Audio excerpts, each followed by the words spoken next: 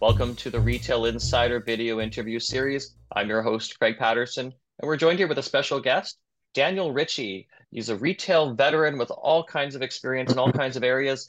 Also, you're doing distribution with Dr. Varania's here in Canada. Thank you so much for joining us, Daniel. Pleasure. I'm really happy to be here and to talk about my experiences over the last, God, it's 45 years. I've It's been been a while. in the retail business. So, yeah, it's a long time. But, it started for me back in Montreal in 1978 when I joined Holt Renfrew.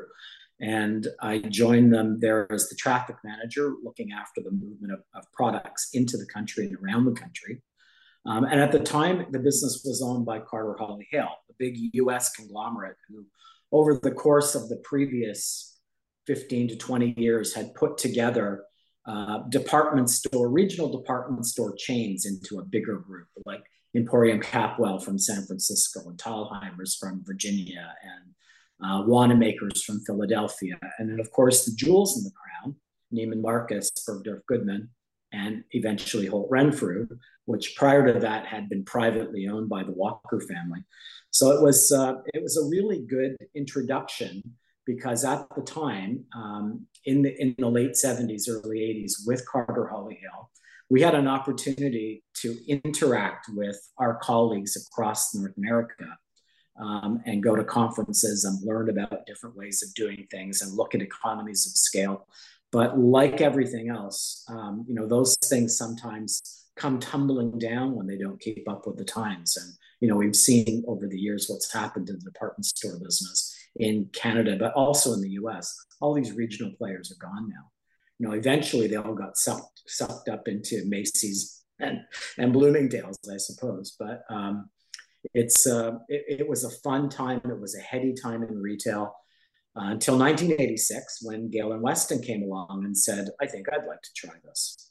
So the Weston family, through their private investment holding company, Whittington Investment, bought Holt Renfrew from Carter Hawley Hale in 1986. And then we started on a new journey with a new team of people, change at the top. The president was swapped out. We went on from there. During the time I was there, couldn't say that the company made a lot of money, couldn't say that the company lost a lot of money. It was kind of just a wipe your face situation. They were looking for their niche. We spent a lot of time refocusing our buying team on ensuring that we didn't have any overlap. Previously, we had a lot of buyers who had specific remits, but there were overlapping suppliers and so on. So it was a matter of cleaning all that up and getting some focus. And we brought in a retail consulting group to help with that. Management Horizons, actually, out of the UK. So it was a lot of fun. It helped us to reinvent the business. At the same time, we were starting to look at profitability by store, expanding in some markets, closing down other markets, getting out of suburban stores in both, mostly in Montreal, but in Quebec City, and even in Winnipeg, where we had multiple stores, and then looking for the right format to roll forward. We had a couple of shops that were designed by the Watt Group, famous for their involvement with the Westons and Loblaws in particular, working through with Dave Nichol from President's Choice at the time. But they became just a little bit too pedestrian. They weren't special enough for our consumers, so they didn't really survive in the long run. But it was a great experience. I was there for 15 years and then rode off into the sunset, as you do, to try something different. Daniel, you were there when Holt Renfrew relocated its store on Bloor Street from, I think it was 144 Bloor Street, which was about a Yep. 60,000 square foot tall, narrow store, to the current Yep. flagship location, which is located at 50 Bloor Street West. What was that transition like to create that flagship store, which is still there today on Bloor Street? It's a little bigger and looks a little different. It is a lot bigger and it looks a lot different. Yeah. But at the time, my major focus at the time, my role at the time was to get the products in that were going to fill that store, less so about how it was run and managed. But the interesting thing was that store opened in 1979, but it never really took off. We had trouble from almost from day one creating that buzz and that excitement and that customer focus that we needed. And it was one of the major reasons that the business decided to up stakes in Montreal and move its head office to Toronto. And in doing that, there's a theory that the store that has the biggest buzz and the biggest opportunity is always the one that the merchants have their eye on. So our buying office, our head office, when we moved, was actually right in the store, in the part of the shop today that is homeware and the accessories, the things that are up that little staircase when you go through the store to the east side. That was the buying office back then. And eventually it's all been turned into retail space, which was the right thing to do. But at the time, having the buyers actually physically have to walk through the store multiple times a day is what really put focus on what customers needed in Toronto, because the markets are all very different, as you know. So that was a big benefit. And I think it was then that Toronto suddenly started to take off and Bloor Street became the number one store in the chain. Interesting. What happened with Montreal? It closed a while ago, a flagship store in Sherbrooke Street. Now there's of course Holt Renfrew Ogilvy, but Montreal saw a bit of a downturn in its retail from the late 70s, I think, into the 80s. I would say that it did. I mean, it was a time when we had a number of suburban stores in Montreal as well, in Dorval and Laval, in several different places, and we had even hotel lobbies like the Four Seasons and Ritz Carlton. So, we looked at profitability around all those models and started to pull it back in and really focus on the main shops. At the time would have been Fairview in the West End, Rockland, which we renovated and rebuilt. We had left Rockland and came back when the project, the mall was actually being renovated, and really focused on a fewer parts of the city and a fewer consumer profiles. And we were at the time trading in that beautiful 1300 Sherbrooke Street Art Deco building that was actually an amalgamation of a couple of buildings. So you would get off on one floor and you'd have to figure out where you needed to get to go to the other floor. But over time, I guess the one thing about that building is that you couldn't do much with it in terms of expansion. And each floor's footprint was really tiny. You talked about that Bloor Street store, the old one at 144. Sherbrooke was similar to that. It was a lot of what was 7 or 8 floors, all small footprints, and you couldn't do a whole lot with it. So I think when the Ogilvy thing came along, and I was long gone by then, but I think it made sense for Holtz to look at how they could actually do the things they wanted to do in a more productive way. Oh yeah, and now going to say Western Canada, the Vancouver store at the Pacific Center had already been opened by the time you joined Holt Renfrew. I think that was around Yes. 75 that it opened. Yeah, it was already there. And again, that's a footprint that changed dramatically over the years from then to what it is today. But Vancouver was a city that was starting to catch fire then. There was an influx of Asians, particularly Japanese tourists. So it was a matter of how you catered to them and how you got money out of that population when they arrived in the city, because they weren't there for that long. But over time it grew. There was always speculation that we would have a second store in Vancouver. There was talk around Oak Ridge. There was talk around Royal Plaza Royale in North Vancouver. And then ultimately we ended up with a store in Whistler, which was in the new Chateau Whistler. It never really took off. It was hard to merchandise. The problem was you never knew who was going to be in town. Profiles were so different, wildly different. And it was tiny. I remember was, this about 91, I think it opened. Yeah. And the other challenge that we always had in Vancouver was around being able to get the brands that we wanted in the shop, because there were a couple of stores that had been around forever, like Leone's and Boboli and Biblos. And they had these brands that you really needed at the time locked up. So you couldn't get them. And that meant that we had to have, in some regards, brands that were not as popular. I'm sure the platform has changed completely today, but back then it was a challenge. You just couldn't get the brands that you wanted to have. Yeah. Now let's talk Western Canada a little bit more. I remember when I was a kid, a new Holt Renfrew opened in Edmonton. It left Jasper Avenue and moved to the Yeah. Manulife Center. Yep. Because you would have been in there around that time too. That was around the 82, It was 83, I think. 80 or 82, I think. Yeah. Yeah. I was there at the time. We were on a expansion kick. We were looking for property in Calgary because we had a terrible shop on 8th Avenue. And then we had Chinook. And eventually we opened downtown Calgary as part of that new Eaton Center development and closed Chinook. And it was a similar thing at Edmonton. We had an old tired store and we went into that brand new Manulife Center, made a huge difference to the business. And we were quite a force in Edmonton for a long time. Similarly with Ottawa, we opened Ottawa on Spark Street in 1978.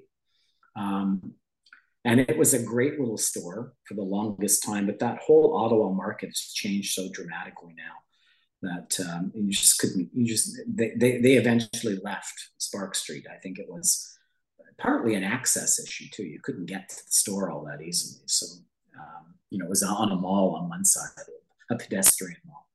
So that was a challenge. And then in Winnipeg, same thing.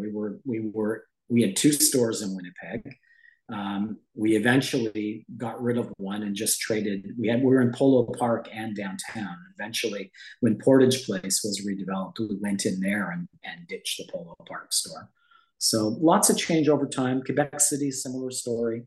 The Legacy store in downtown Quebec on Bois Street was eventually closed, and all the attention was put onto Saint Foy. And it remains there. It remains there. So that's where the consumer has migrated to.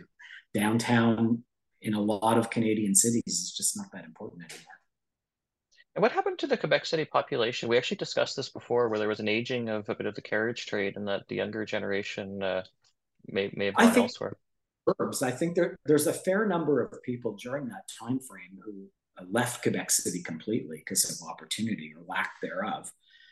The population aged, but those who stuck around didn't stay in the downtown core. So they were in Saint Foy, they were in Charlevoix, they were in communities that were more, the sleepy town communities, suburban communities around the city. So trying to get somebody downtown was a real challenge. And the other thing that I don't think you can discount is that one of the things that changed the profile during those days with Holtz was that it was very much reliant on a fur trade that was disappearing for obvious reasons. People, were moving away from real furs to have faux furs or no furs at all.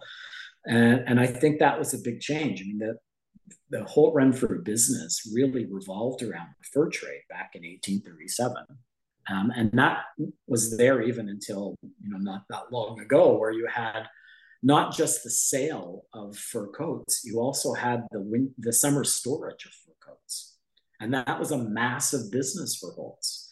We had in the Montreal store, we had a massive fur vault that was 2 stories high in the building adjacent to the main store.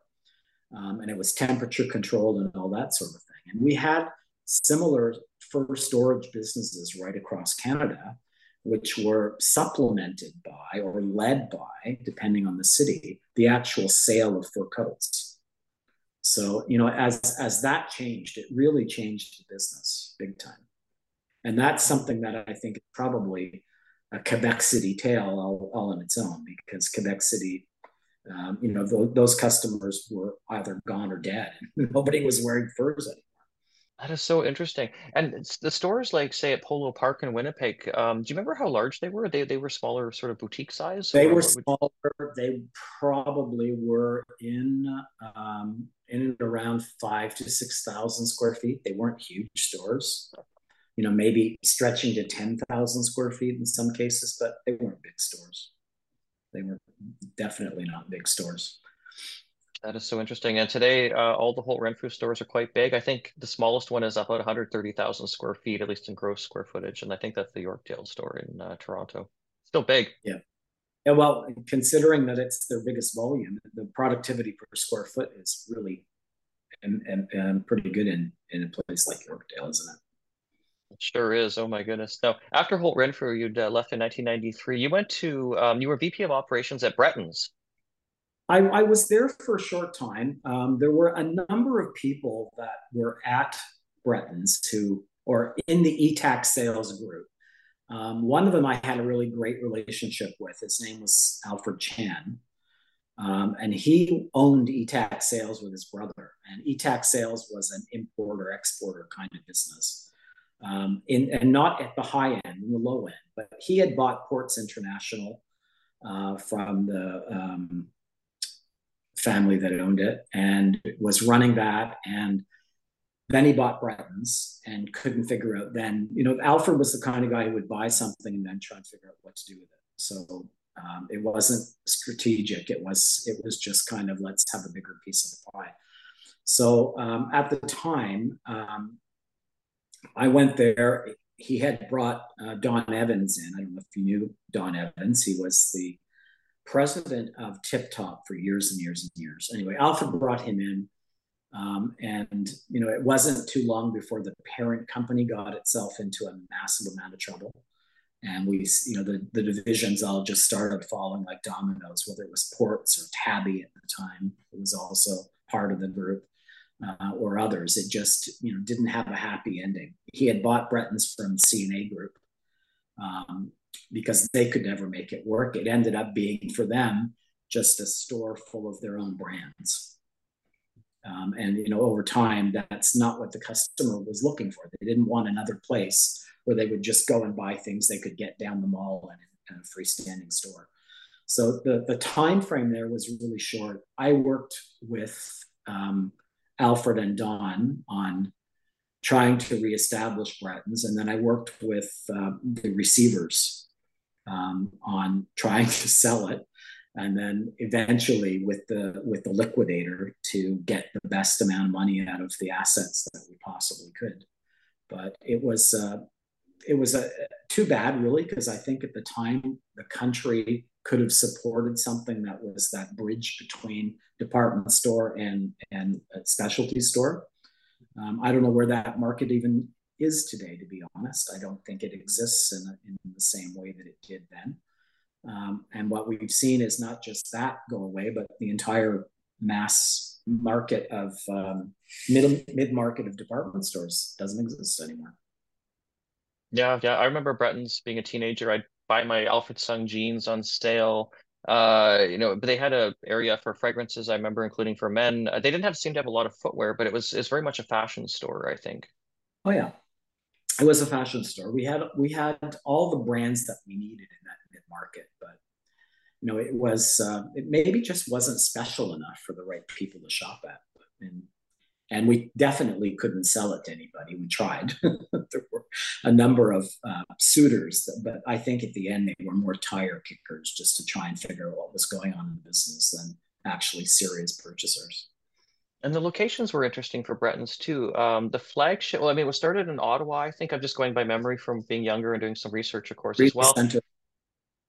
Yeah, Rideau Center. I know there was one at the Manulife Center in Toronto, but there was like Metropolis at Metrotown and Burnaby in the Vancouver area. We had West Edmonton Mall. Calgary had Market Mall. I'm trying to remember now. Oh, Calgary was Chinook. Chinook, sorry. Okay.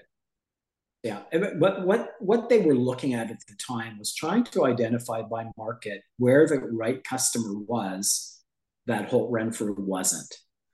So in Ottawa, Rideau Center, far away enough from Spark Street, and then there was a second store in the Saint Laurent Mall to capture that suburban market.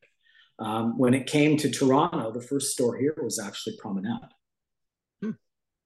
and it opened before Bloor Street did. Couple of years before Bloor Street did. Bloor Street was a suicide mission from the beginning. Nobody ever expected that store was going to survive, and it didn't. And it sucked dry a lot of money from the rest of the chain.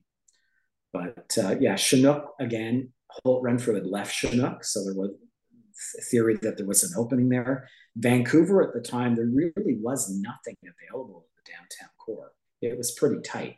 So the thought was, let's go out to Burnaby, to Metrotown, and that's where the store ended up. But all those stores were in place by the time I arrived. I was there, at the beginning of the end, not the end of the beginning. Do you remember Creed's was in the same shopping center as Breton's, the Manulife Center in Edmonton? Creed's was the big competition to Holt's and Bloor Street, and Creed's, they lived and died also on the fur trade. And their business started to get really tough when furs really became not very popular anymore. And they were running a massive fur storage business that just very quickly over a few years evaporated. So it was a great business, a great family. They're still around doing a few things here and there, but I don't think that Breton's was ever a challenge to Creed's, or just would have been a completely different customer. I couldn't imagine a Creed's customer who was probably a little more Tony even than Holt Renfrew. I couldn't imagine them going into a Breton store ever. How did Holt's and Creed's interact off of each other, or in terms of consumers? Creed's was almost I don't want to say the fancier store, but I think at the time with Chanel and Ungaro and a few of the other brands, or Valentino, I think that Creed's might have had things locked up for a little bit there compared to Holt's, maybe. They did. It was a similar challenge to what Holt's faced in Vancouver. The brands that they really coveted, they couldn't get because Creed's had them. And then, at a certain point, Holtz tried to build a different proposition to go after things like Ralph Lauren, the top of the range, and built a huge Ralph Lauren boutique inside Bloor Street. And similarly went after Yves Saint Laurent at a time when Yves Saint Laurent was probably not at its best. So there were challenges there. As you say, Creed's had all the big name brands, so it was difficult. And I think one of the things Holtz did and did well was that they had the fashion eye to be able to identify what the up and coming brands were. So, getting in on the ground floor with some of those people made a huge difference. Yeah, yeah. And also we had a recession, 1991, Creed's left. We lost a lot of stores at the Hazelton Lanes as well, which was probably one of the world's top luxury malls, at least in terms of the brands that were available there from the late 70s, I think, until the early 90s. Yeah, I mean, it's the whole downtown phenomenon. It's not really just one thing. I think you have an overstored situation for the customer profile you're chasing. But I think that it's become really difficult to shop downtown. You look at trying to access some of the stores along that, $1 million mile or whatever they call it on Bloor Street. And it's a challenge just to find parking. It's a challenge to find a point of difference, somewhere where you want to be, that you feel you want to be, that you don't have to trudge from store to store in the heat of the summer or the freezing cold of the snowy winter. So, that whole downtown vibe I find so different than it used to be. And you look at some of the things that have popped up along Bloor Street. Fabricland is coming. I mean, I look it's at open. I went to the opening. It was a couple days ago. Right, Fabric on Bloor Street across from Holt Renfrew. I think that's hilarious. No, it's quite yeah. I mean, it was a fun tour, but it's not the right location for that retailer. I agree completely.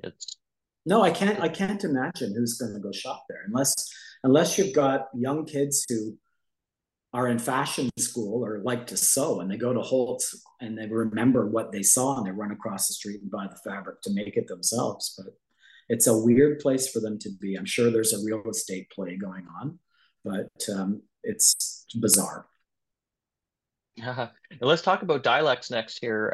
You were working, I think, more with Tip Top Tailors because there was Yeah. a CCA situation, right? Yeah, I was VP Ops at Tip Top. We were in the process of trying to reinvent the business, cutting down layers of management. I think when I got there, there were underneath in my portfolio there were 160 or 180 stores, so it was way overstored. Um, we didn't really have a great handle on stores that should be closed because of four-wall losses. And then when we did, sometimes we were tied into the lease because of the corporation more than the brand. So, we had to be there because it was good for Fairweather and all the other Byway and whoever else was there at the time. So that was a challenge. But in my portfolio, I had 3 regional managers, and each regional manager had about 8 or 10 district managers. And like by the time you narrowed it down, you ended up with a situation where each store manager, each district manager had maybe 3 to 5 shops to manage, which really meant that a store manager wasn't making any decisions. They were just there. So what we tried to do was blow that all away. And we went from this massive structure to just having 8 regional managers across the country and nobody below them. So each one of them then had between 15 and 20 stores. And then store managers, we had to go on this massive re-education program so that they would have the skill set to actually run a business. So it was a lot of fun. And I know that it was the beginning of a great turnaround, but again, with Tip Top, we struggled because the top of the pyramid fell down. And it was a really sad ending, because I know of one senior corporate executive who actually took his own life because his savings were completely wiped out. He had nothing. He went from being somebody with great home in Toronto and a cottage country and all sorts of things, to having absolutely nothing to his name, and he couldn't cope with it. And when those things happen, it really drives home the reality of lots of different things, but the humanity of it. But also, if there's a lesson in it, the lesson is eggs in one basket really is not a good idea. So again, I worked with the liquidator there because of the experience I'd had at ETAC at Bretton's. The president of Tip Top actually said to me, "You know what? You've got a handle on how all this works. So even though there's the CFO, I'm going to get you to run the cash flow, because you know how to do it, and you know how to get money out of the liquidator, the court-appointed monitors they were at that point, and you know how to forecast what cash we need, what cash we have. So I was actually doing all of that work. It was a lot of fun, but at the same time, I was being courted by Nuance, was Alders at the time, to go and run their merchandising team. This was 1995, right? Yeah, but 1995. 95, not being sure where the Tip Top thing was going to fall out, especially after the Bretton's experience. I thought it made more sense for me to take an opportunity when it was in front of me.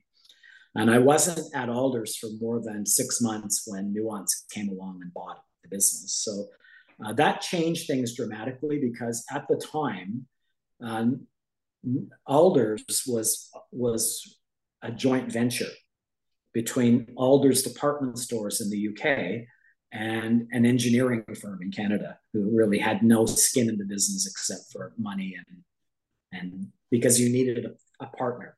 Foreign companies couldn't own businesses in Canada back in those days. You had to have a Canadian majority shareholder. So they found someone who was completely disinterested in the actual running of the business. And it was an engineering firm from Mississauga, and they were the majority shareholder. So what was curious was that some of the people in the team worked for the Canadian business. Like my team of people worked for the Canadian business, but I actually worked for the UK. And at the time when that divorce happened and Nuance was coming in, there was a massive due diligence project, and my office was deemed to be the soil of the Brits and not of the Canadian team. So all the confidential documents and everything were in my office, surrounded me in boxes, until all that due diligence took place and things shook out. But it was a tough situation, because it was one of those things where a fish swallowed a whale. And then the whales said, great, because Nuance at the time was a very tiny player. They bought this massive duty-free business, and they bought it on the basis that there was going to be all kinds of economies of scale of this global business, and they never really materialized. So it was a challenge, and I know that it actually brought down the CEO at the time, this René Deflon, crazy Swiss guy. Loved him, absolutely loved him. But the business just didn't have enough direction. We worked on all of these committees and groups and different project teams where we were looking for ways to save money and get more margin from suppliers and all that sort of thing. And it just never happened. The assumptions before they bought the business were not very good. That is so interesting. The first time I ever heard of alders, actually, or the first time I ever saw something was, and I'm not joking, an episode of Mr. Bean when I was younger. It's where Mr. Bean is crawling to the cosmetic section, kind of choking, whatever. So I knew as a kid when I saw that there was an Alders duty-free store in Vancouver, it was the same name and the same logo, and I was quite confused. Of course, then Yep. became a nuance duty free. We're in Canada. The stores were in, I think, Vancouver at the airport and downtown. Were they in Toronto at all? Do you remember? I don't remember back then. No. We had Pearson Airport as well, and we had Calgary. Okay. So, All right. and we had satellite stores in Banff, for example. So yeah, it was across Canada, but we also were running the U.S. business. So we had the Las Vegas airport, we had concessions at the Boston airport at Logan. But our biggest U.S. business, which was really quite interesting, was the cruise ship business. And we had big, vital lines like Holland America and Celebrity. And we ran all the shops on board. So all of the people working in the stores on the retail, in the retail shops on the cruise ship worked for us. And that was a fun part of doing store visits because you would get on at one port and they're only allowed to open when they're at sea. So if you want to see a shop in operation, you can't do it from a dock. You have to sail, which was such a hardship. So you just bop around, get on in Fort Lauderdale and jump off in the Bahamas, or jump on in the Bahamas and jump off in Puerto Rico or whatever. And so that was a lot of fun. A really tough business because just like in airport retail, the margins, the rent margins are so ridiculously high. What you've got to promise in order to get the contract leaves you like pennies on the dollar to kind of squeeze out. And if you can't squeeze them out, you're going to lose a lot of money. Now with the duty free in Vancouver, so there was a big duty free store in downtown Vancouver that closed in the early 2000s. It was actually, I think, at that point being run by Aldiesa, the Spanish group, which had bought Yep. out Nuance and had fired everybody. I know because I know they fired the store manager because he's a good friend of mine. But let's talk about downtown Vancouver for a moment because things have changed with duty free. We don't have stores in Banff anymore. I don't know if the law has changed. Do you have any insight into that? It has. I think the customer behavior has changed. And I think that, back in the day, you used to get the most lucrative customer group were the Japanese tourists. And Japanese tourists don't wander. They don't do things on their own. They're not what we call independent packs. They are tour group packs. So they stay as a group. They go everywhere as a group, whether it's the hotel, the restaurants, the shopping, the entertainment. They do it all together, a busload at a time. So what's happened over time is a number of things. First of all, the prices were really good in Canada for a Japanese consumer because there was a level of distribution in Japan that had layer on layer on layer on layer that made things really expensive. And the Japanese renovated their economy back in the late 90s, early 2000s to take a lot of those layers out. So suddenly goods were not as wildly advantageous to them from a price point of view. Second thing that happened was that the younger Japanese consumer was becoming more independent, and they didn't want to have to shop in these big groups and go on the bus and everything else. So, when they started venturing out on their own, the world changed. Then, whereas back in the day, you had people that came to Vancouver, they spent a couple of days in Vancouver, then they would be bused to or flown to Calgary. They would do Lake Louise and Banff, back to Calgary, and then back to Japan, and or vice versa, Calgary and then Vancouver. It didn't matter. But that golden triangle suddenly started to become more about Seattle, San Francisco, Los Angeles. Japanese tourists started going into places where they never really went before. And I think the biggest benefactor of that was Las Vegas. And you saw this massive influx of Japanese tourists into Las Vegas. So as the customer changed, I think the need for having this store, massively expensive store in downtown Vancouver, became less obvious. So, over time, it just didn't really have a place anymore. And I have some bizarre insider information too, because I met the former head of Old I think he was from Spain and then was living in Vancouver and then ended up, I think, going to Miami afterwards. But there was a lawsuit. I'm trying to remember everything that was involved, but the gist of it was a tour bus parking spot in front of the duty-free store was taken out. And this had a profound impact on sales because there were tour groups. They ended up started coming from China after the Japanese weren't coming to Vancouver quite as much to shop. But I think the sales at that store went from over $70 million a year to something like 3.2 million. It was such a I was there when I was there. That store was a $50 million store back in the 50. Yeah, it was by far the biggest thing that Alders had in their group as an individual unit.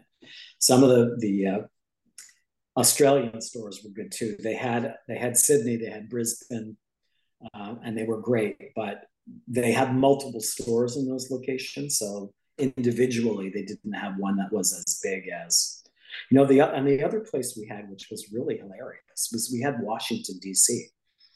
The international airport terminal, but we also had a downtown store in Washington.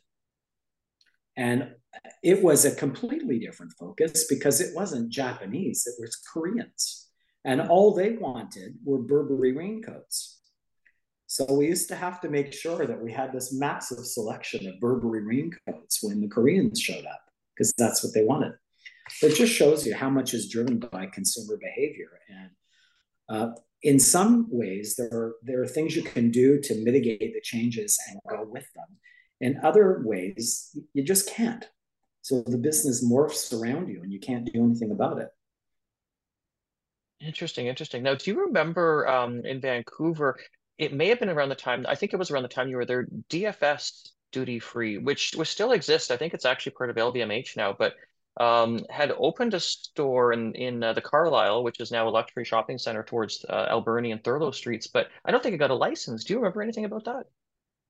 No, they hadn't opened when I was there, but their idea was to open and have it as a duty paid shop and just trade off their name, because at the time DFS was huge and huge in the Far East, so they owned Singapore and Hong Kong and Macau and actually a lot of Australia too. The difference at the time was that in some markets like Australia, you could have multiple duty-free players trading against each other. In Canada, it's an exclusive contract. So whoever wins the bid has the exclusive rights to run the business. So it was a little bit different, but they had such a massive play in the Far East. It was just crazy. And they also had San Francisco, they had Los Angeles, they had a big off-airport store in Koreatown in LA, and they had a big store in San Francisco as well. Over time, I think those businesses have all shrunk down, but still an important part of what they do. And yes, you're right, they are owned by LVMH. LVMH bought the business as a way to goose their beauty brands, really. Same reason that Sephora was interesting for them. Yeah, yeah, that is so interesting. I mean, I find the duty free interesting. I've been watching that for years. It seems like such a waste that DFS, the store was about 25,000 square feet on Alberni Street and was a failure. I don't know how long it was open for. Like we're thinking like I don't know, 2 to 3 years or something. It was shocking. Yeah, well, at the time, I mean, people are still price conscious, but if you could control the tour guides, you win. I mean, it came down to that. But that was the thing about duty free is, first of all, the rents were extortion. But then you had to pay everybody off all along the food chain. You had to pay the tour guides, you had to pay the bus driver, you had to pay everybody all along the way. So you really had to hope there was something left at the end. This is fascinating. After duty free, you got into well, I think you went into a bit of a quote unquote retirement. You're never going to retire, are you, Daniel? But I mean, you got some franchises for the body shop, right? I've proven over time I'm not good at retirement. So, and I think most people who are really serious they retire are dead in 6 months. But yeah, I bought a body shop store. One of the guys that worked for me as a regional at Tip Top, I had said to him once upon a time, just keep your ear to the ground if anything pops up, because he had gone to the body shop as the director of sales. So one day, out of the blue, he called me and he said, "The store in Erin Mills is for sale. You should probably talk to the current owner." So I did that, very quickly made a deal. I think that was in January of 1999. And by May, I had taken the store over. And I loved it because it was a chance to do my own thing. It was a chance to control my own destiny. It was a chance to get back with the customer again. There was nothing more invigorating than spending time on the floor talking to the folks that came in. And it was in the heady days of the body shop. I mean, business was booming. Sales per square foot in Canada were the highest in the world. You made a lot of money. I mean, it was always outrageous to me that a store that did 1.4 million a year did 60% of that in 4 weeks at Christmas. But you learned a lot about how to run a business, because if you didn't come out of Christmas strong, you wouldn't make it to the next Christmas. You kind of had to bide your time and make sure you had enough cash to feed everybody that needed to be fed in the store. But at the time, Anita was still there. She was still actively involved in the business, and it was when she pulled back and handed it over to other people to run, and then eventually sold it to L'Oreal, that it got really, really difficult. They started to do things that they've never recovered from, like taking the refill program out of the stores. When you've got a clear point of difference and a competitive advantage on the green economy, and you suddenly decide that you're going to move away from that, it's a really interesting, I guess is the right word, move to make. And it was things like that were the beginning of the end. I used to have a bin in the stores where people would bring in their empty containers for recycling. And the business got rid of all of those things that made it unique and different, and went to more of a corporate, global position, even with product. At the time, we used to have a buyer, a vessel buyer, who would go to the various trade shows and find the right containers for us to build our gifts in every Christmas. And then we had a choice. Either we could buy our pre-made gifts in these vessels from the head office in Canada, or we could have the vessels sent to us and we could have our own little cottage industry building them ourselves. I always bought them because I didn't want the mess. But they took all that away. And they went from having these great containers that you could use after the fact for all sorts of different things to having these standard boxes that all looked the same and had no real character or point of difference. And the other thing that we were doing at the time, we were sourcing all of our accessories centrally in Canada. And they took all that out and started doing it as a global proposition. We were actually bringing product into Canada and filling all the bottles here. It was all filled here in a facility in Don Mills. They took all that away and did everything centrally for North America out of Wake Forest, New Jersey, and North Carolina. And it just changed the whole complexion of the brand. And they went through some really tough times, and I don't think they've recovered. I don't think they'll ever recover. L'Oreal sold them to Natura. They've just working on replacing the CEO again for Body Shop. So in the meantime, L'Oreal has bought Aesop, which I thought was really interesting because they screwed up the Body Shop. Here we go again. That is so interesting. Got it. Let's talk a bit about the Middle East, because you continued sort of in the beauty space, but in a different realm, and then you've got some stuff happening here in modern days as well here with Dr. Varanias. But let's talk a little bit about the Middle East, because you were saying earlier that you found some interesting learnings about how things were done differently and how to be open-minded. They were. You have to go there with an open mind. And the problem with the West is that we only know what we're told by the press and the media. And at the time, the region, it's had a bad name for a long time for various reasons. But what I discovered when I went there was I could either spend my time pointing out things that I thought they were doing wrong, or I could change my paradigm and say, it's not really wrong if they don't know another way. It's just different. So I had to look at it from a different point of view, because if you aren't unable to do that, you'll never survive in that region. It's really, it really is quite an eye-opening cultural experience. But I absolutely loved it. And I went in running the beauty halls for the company I was working for, Al Shaya, which is the largest franchise retailer in the world, running out of Little Kuwait. And their success has really been very simple. They find brands that have an affinity to the consumers in the region, and then they bring those brands to the region, make a franchise deal, and just replicate. So they're not merchants, they're not store designers, they are property led. So for them, I mean, being able to sit down with a new mall development and say to the guy, we really like the mall you're building, we'll take 30% of the space, and then we'll decide how to divvy that up amongst our brands. I mean, it's not quite that simple, but it is that simple. And this company has its arms in all different industries. So we had a massive food business with Cheesecake Factory, P.F. Chang's, 1,200 Starbucks locations in about 15 different countries. So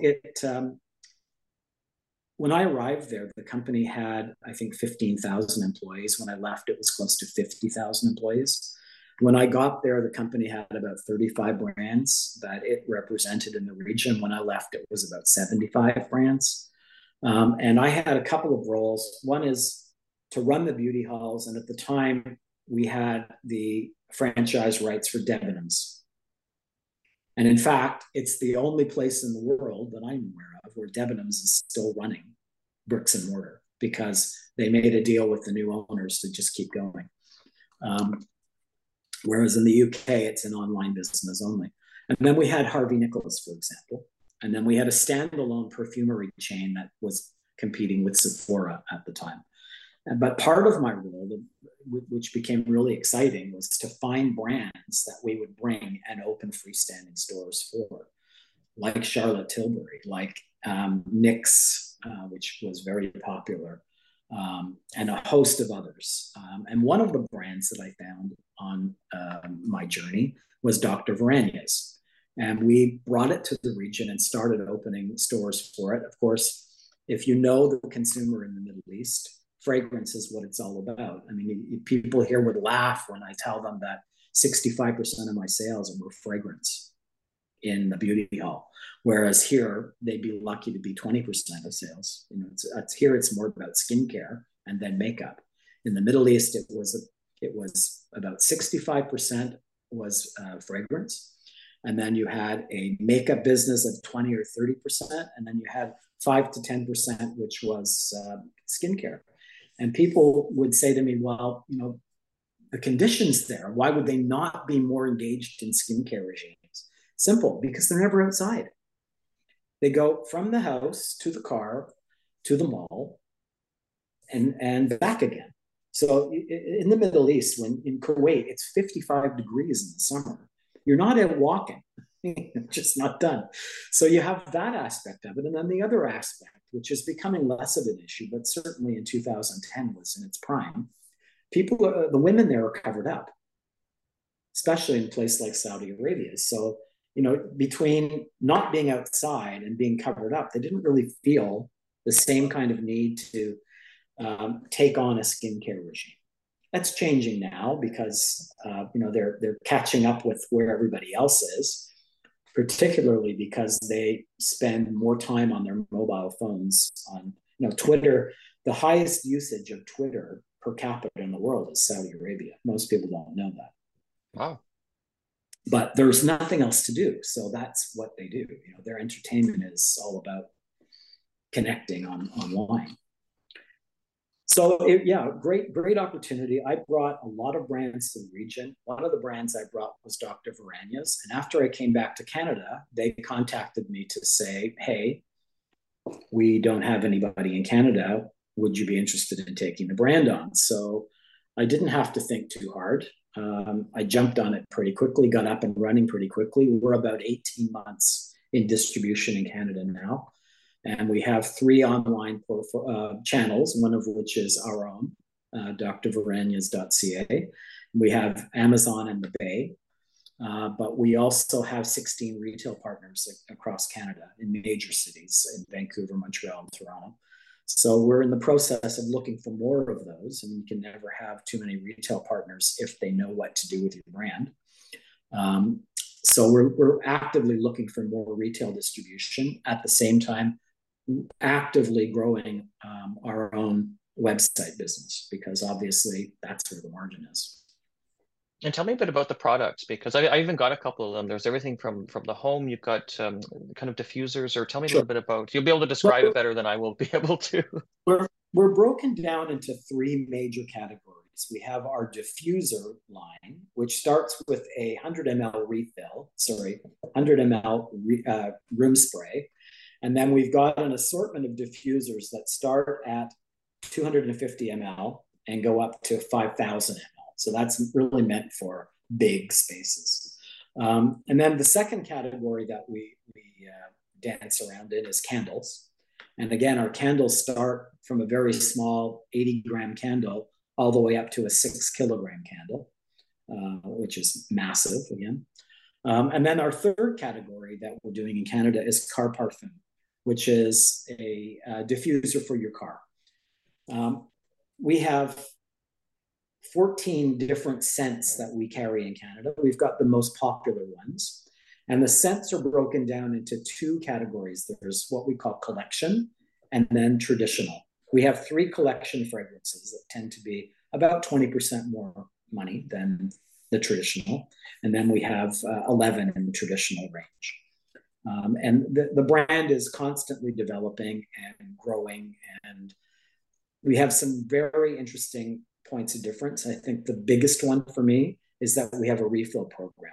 So with some of our competition, you buy a diffuser, and when it's empty, you have to throw it out and buy a new one. With ours, you can buy a refill and just keep topping it up. And every time you buy a refill, we give you a new set of reed sticks. So your thing always looks fresh. Your diffuser looks fresh. It performs better. It looks better.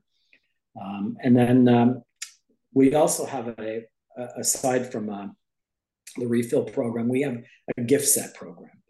And we traditionally do gift sets in 2 ways. We have a holiday assortment and we have an everyday assortment.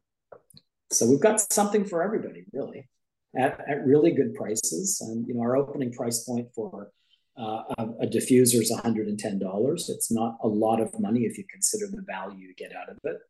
And the refill is half the price for that container. So it's not that it's half the price. It's double the amount of liquid. So for almost the same price that you're paying for the diffuser. So that works out well for us, and we see big things ahead. Excellent. And yes, like you said, you're looking for more retailers in Canada in terms of distribution of Dr. Varanya. So we'll have some links in the show notes. What's the best way for people to get in contact with you, say retailers, if they're interested in carrying They the could line? best way to it would be through the website, which is drvaranias.ca. You'll probably need to spell that out for them because it's a tricky name to pronounce, and I hear it pronounced 100 different ways a day, which is always entertaining. And there is a Dr. Varanias. He's still there. He's still active. He's still working in the business. He's still doing all the product and scent development. So it's not like it's just an invented name. And the magical thing is that this year is the 40th anniversary of the brand. So it's been around for a while, not in Canada, but in the US for sure. Big in the Far East, big in the Middle East, and pretty big in Europe, primarily Italy, France, Spain, and the UK, where you expect it to be. So all systems go on Dr. Varanias. I'm really excited about what we've created so far, and I think the next little while we're going to just explode. It's a category, Craig, that I find is really on trend. It got goosed a lot by COVID because people found new ways of doing lots of different things. But people stay home more frequently now. They entertain at home more frequently now. So our products are great to give that atmosphere to your home. They're also great as hostess gifts, to bring somebody a diffuser or a gift set or a candle. It's just really easy to do. Thank you so much again, Daniel Ritchie, for joining us today. Thank you for your time. And thank you so much, everyone, whether or not you're watching this on our YouTube channel or listening to this on one of our podcast channels. I'm Craig Patterson. I'm the founder, I'm the publisher and CEO of Retail Insider Media. Thank you so much again for joining us here today. Take care and bye for now.